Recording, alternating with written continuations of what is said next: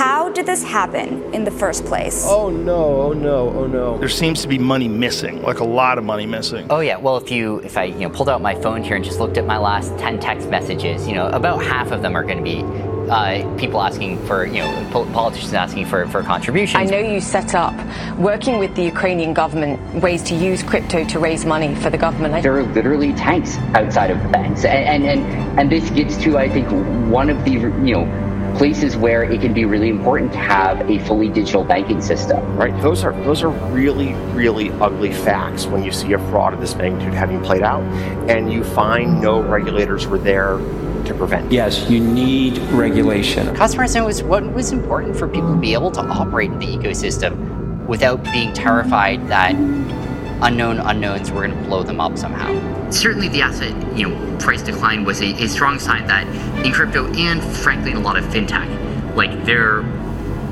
things were way too light on use cases, and that there was a lot of hand waving going on, both on use cases and on sort of financial modeling that was suspect.